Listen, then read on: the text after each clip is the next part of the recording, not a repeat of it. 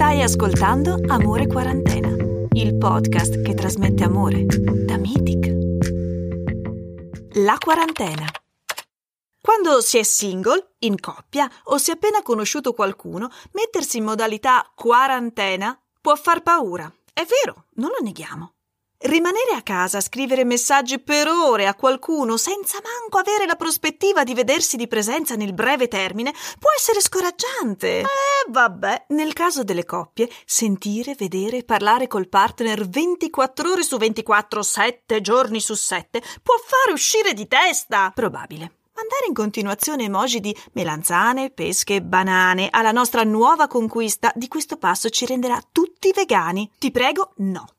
Tutto ciò è vero solo se lo si guarda in modo un po' pessimistico. Perché in realtà, se si è single e si sta conoscendo qualcuno per la prima volta, la risposta «Scusa, sono in quarantena» ci permette di avere più tempo per stare sulle app di incontri e di approfittarne per chattare per ore e ore, conoscendo l'altra persona poco a poco, senza l'ansia del «E quando ci vediamo?» Pratico, no? I più timidi si sentiranno rassicurati, gli impazienti impareranno ad aspettare e i più focosi raddoppieranno la loro creatività per alimentare la fiamma.